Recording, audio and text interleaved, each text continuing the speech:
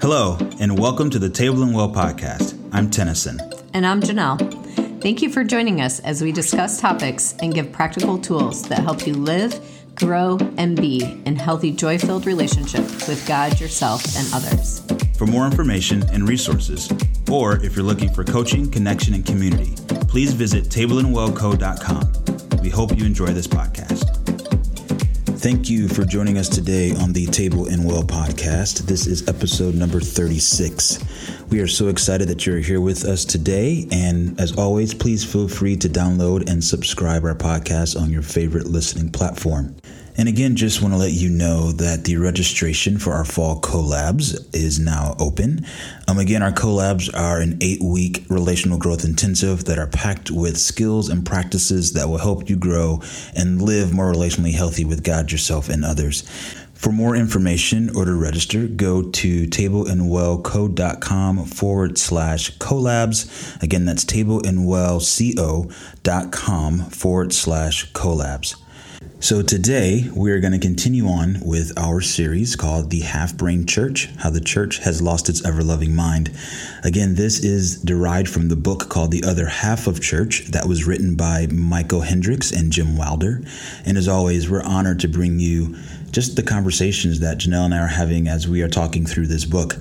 So to date, we have talked about joy, which is defined as the experience of knowing that someone is glad to be with you no matter what. We've talked about Hesed, which is that sticky love. It's that deep connection and attachment that you have to someone, that God has to us, that we have to others, that we have to Him.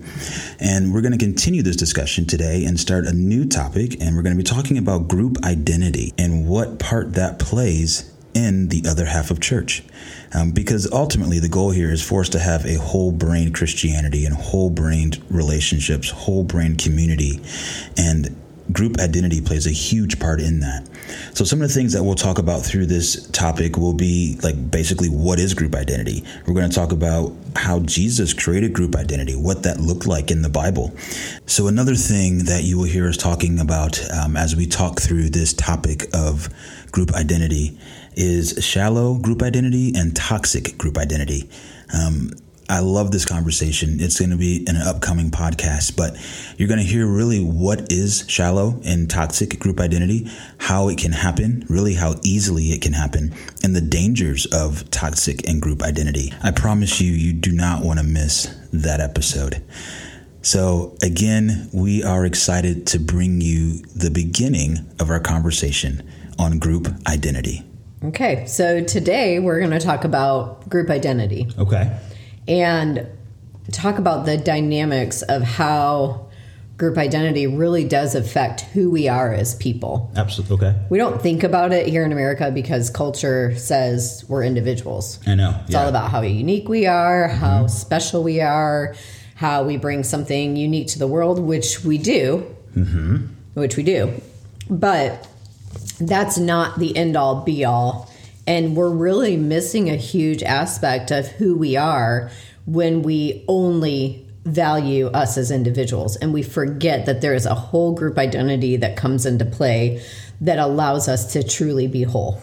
So let's talk about group identity as a definition. Like, what in the world do we even mean by group identity? So really two questions come to mind when we talk about group identity. And we're asking this at a very subconscious level constantly because it's how we were created. Yeah.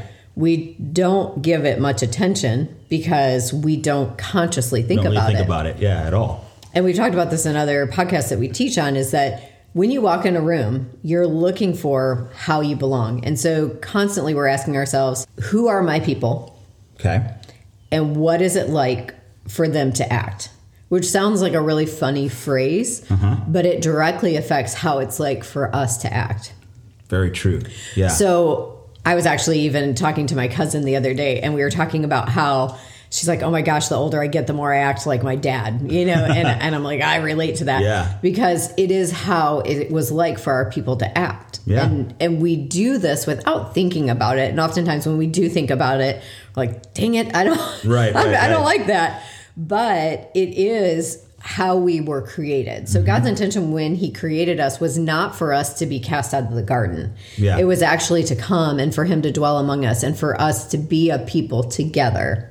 That's why he said it's not good for man to be alone. And yet we've created this very alone identity for us on this earth. Yeah. As if my identity is all about my aloneness and my oneness and my uniqueness. That's so true.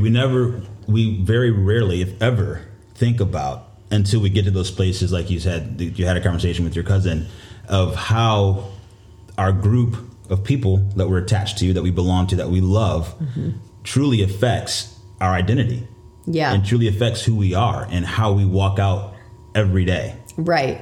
And I'd even challenge the thought of who we love, because like it or not, it really is about who we belong to and who we're attached to. And so sometimes we're attached to people that are not very kind. We may be attached to very unhealthy parents, or we may be attached to an unhealthy boyfriend or girlfriend.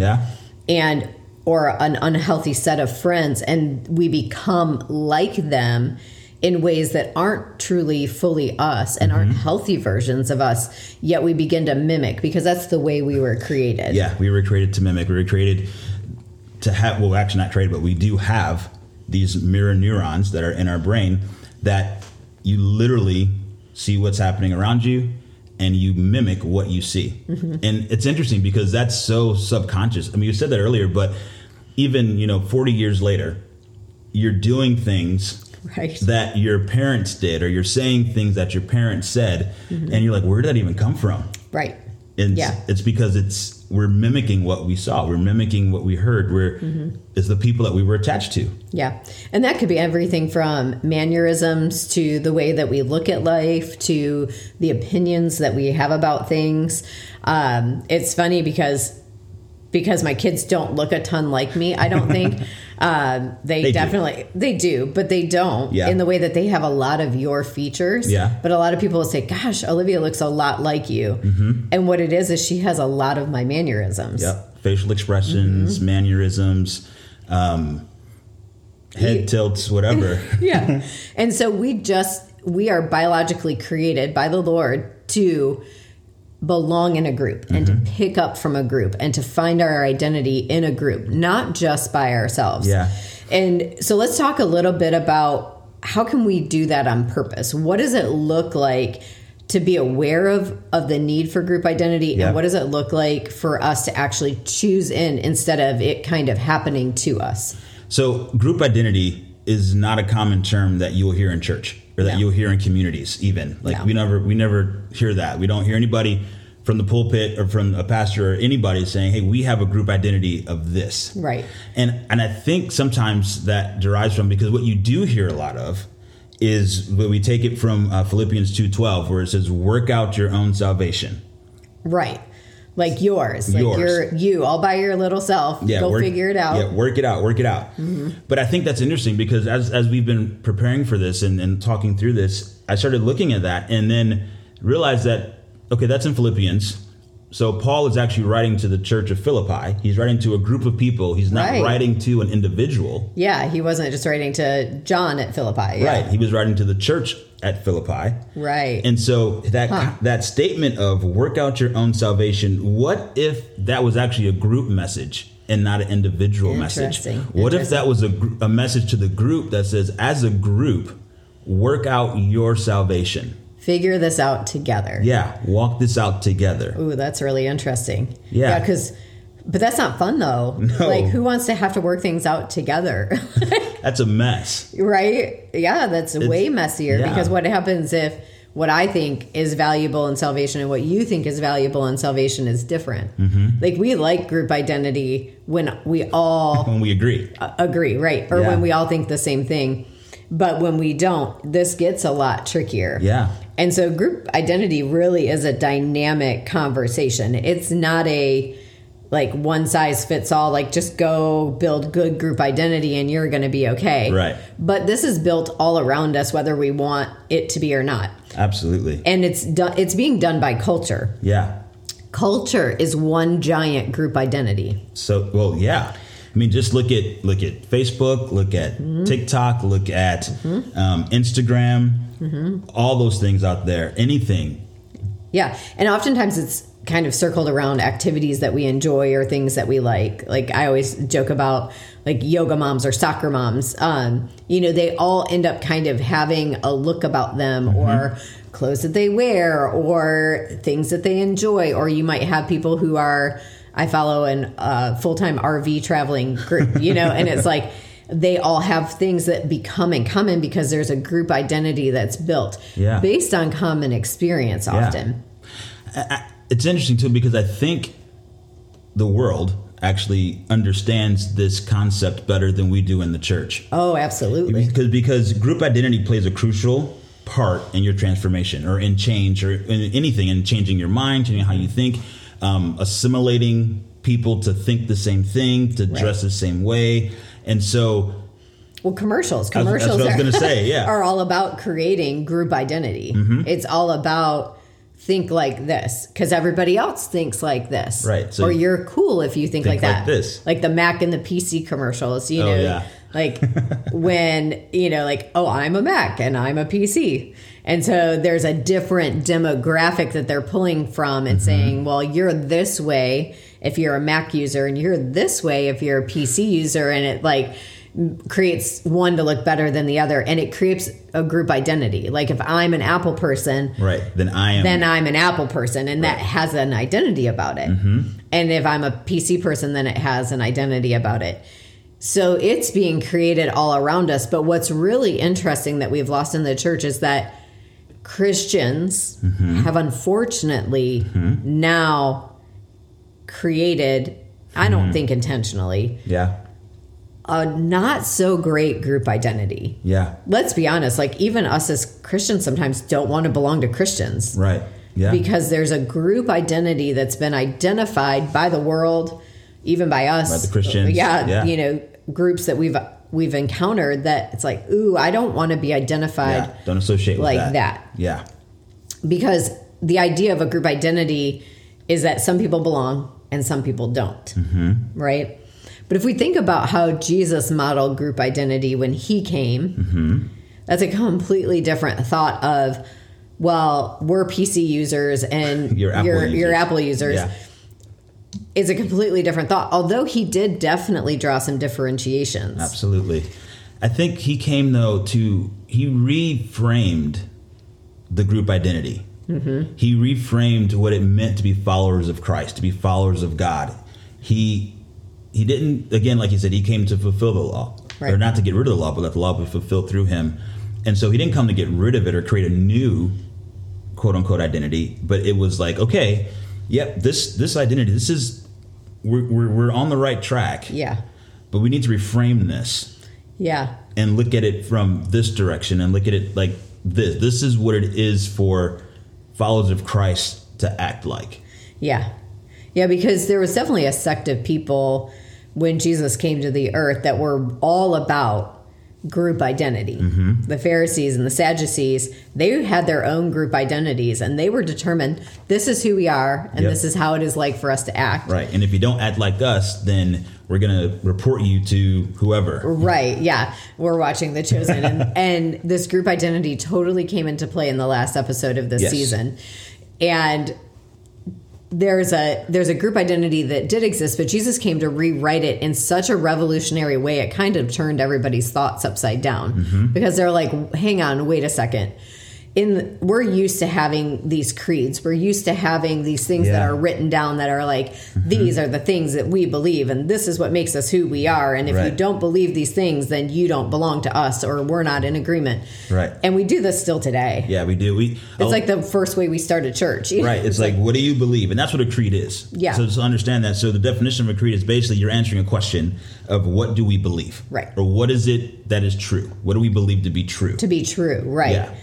But that doesn't necessarily equate to who we are. Correct. Nor does it equate to how is it like for us to act. And when we talk about how is it like for us to act, we're not saying these are the rights and wrongs of us. Right. Although that can come into play, but it's not about that in the way that here's a list. Now go do that if you want to belong. Right. No. No. Group identity much more is about come be with us.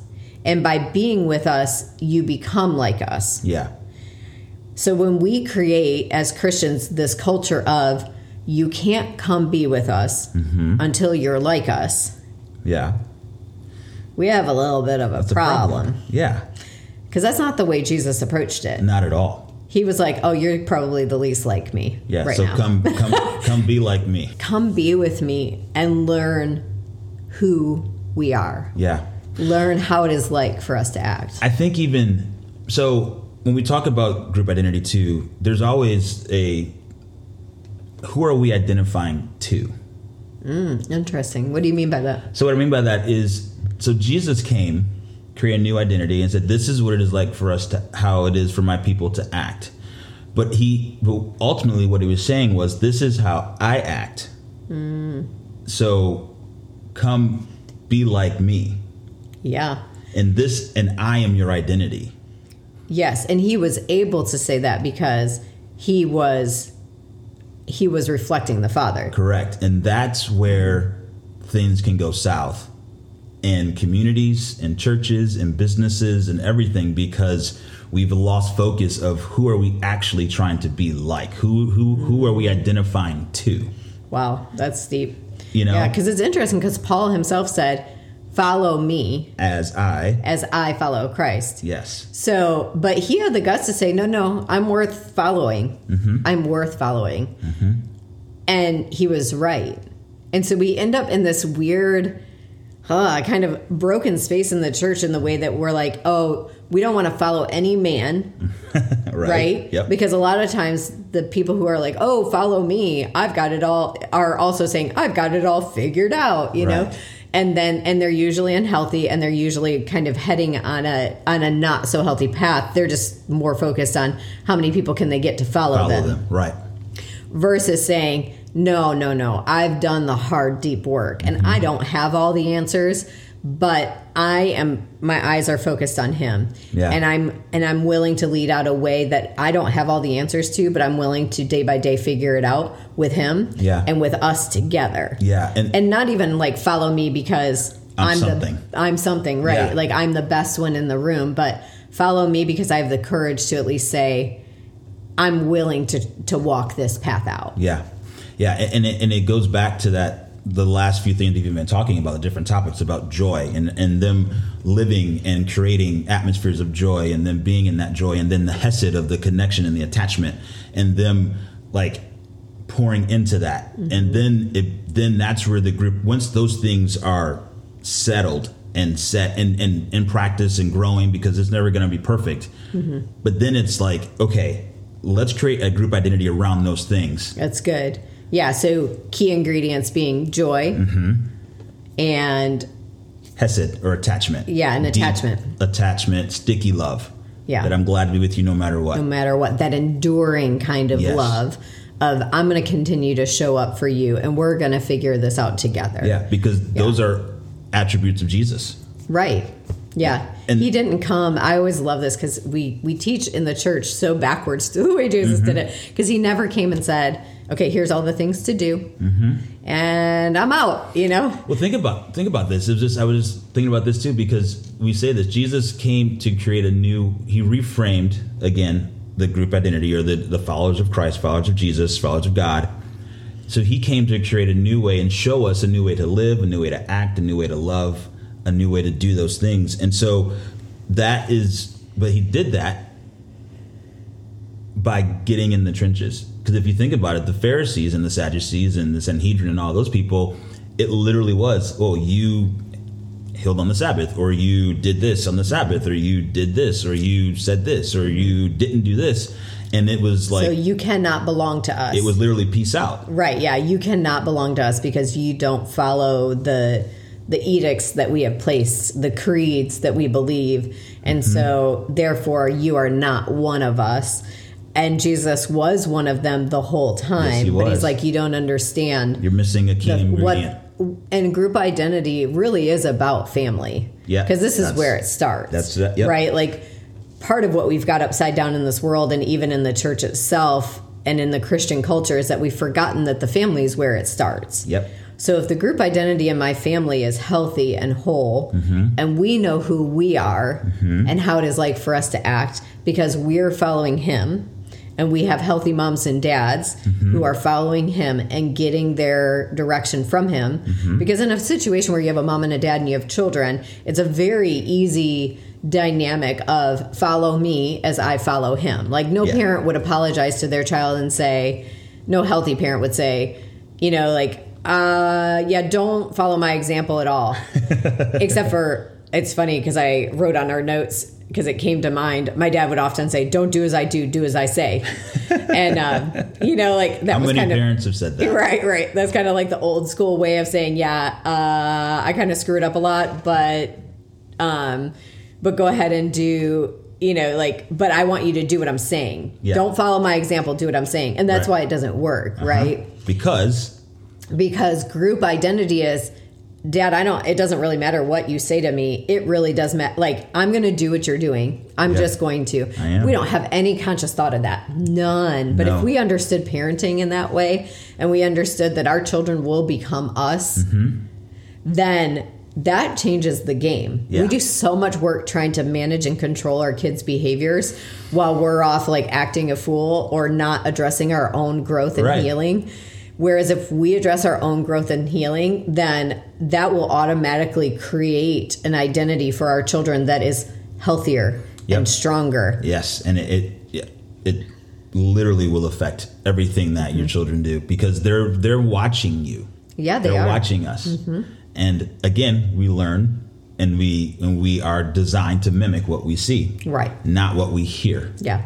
And mimic sounds like, it's so funny when you say it. I'm like, oh, but it's not that simple because it sounds so robotic. Yeah. But it's not. It's not. We're just people who we were created with that be-like feature because that's the way God created us to be so that we would, because we're created in his image. Yes. So we have this be like him within us because he's like, I created people who are like me and who mirror who I am, but we also have that ability to reflect one another as much as we have the ability to reflect him on this earth. We have the ability to reflect one another and draw from the reflections of him and from each other. Yeah. So it makes this world messy because sin has been introduced. And we all have different thoughts and opinions and whatever it might be. But it's messy for those reasons. It's also messy because I think we have forgotten who are we actually trying to be like. Oh, it's so good. Yeah. And who are we and how is it like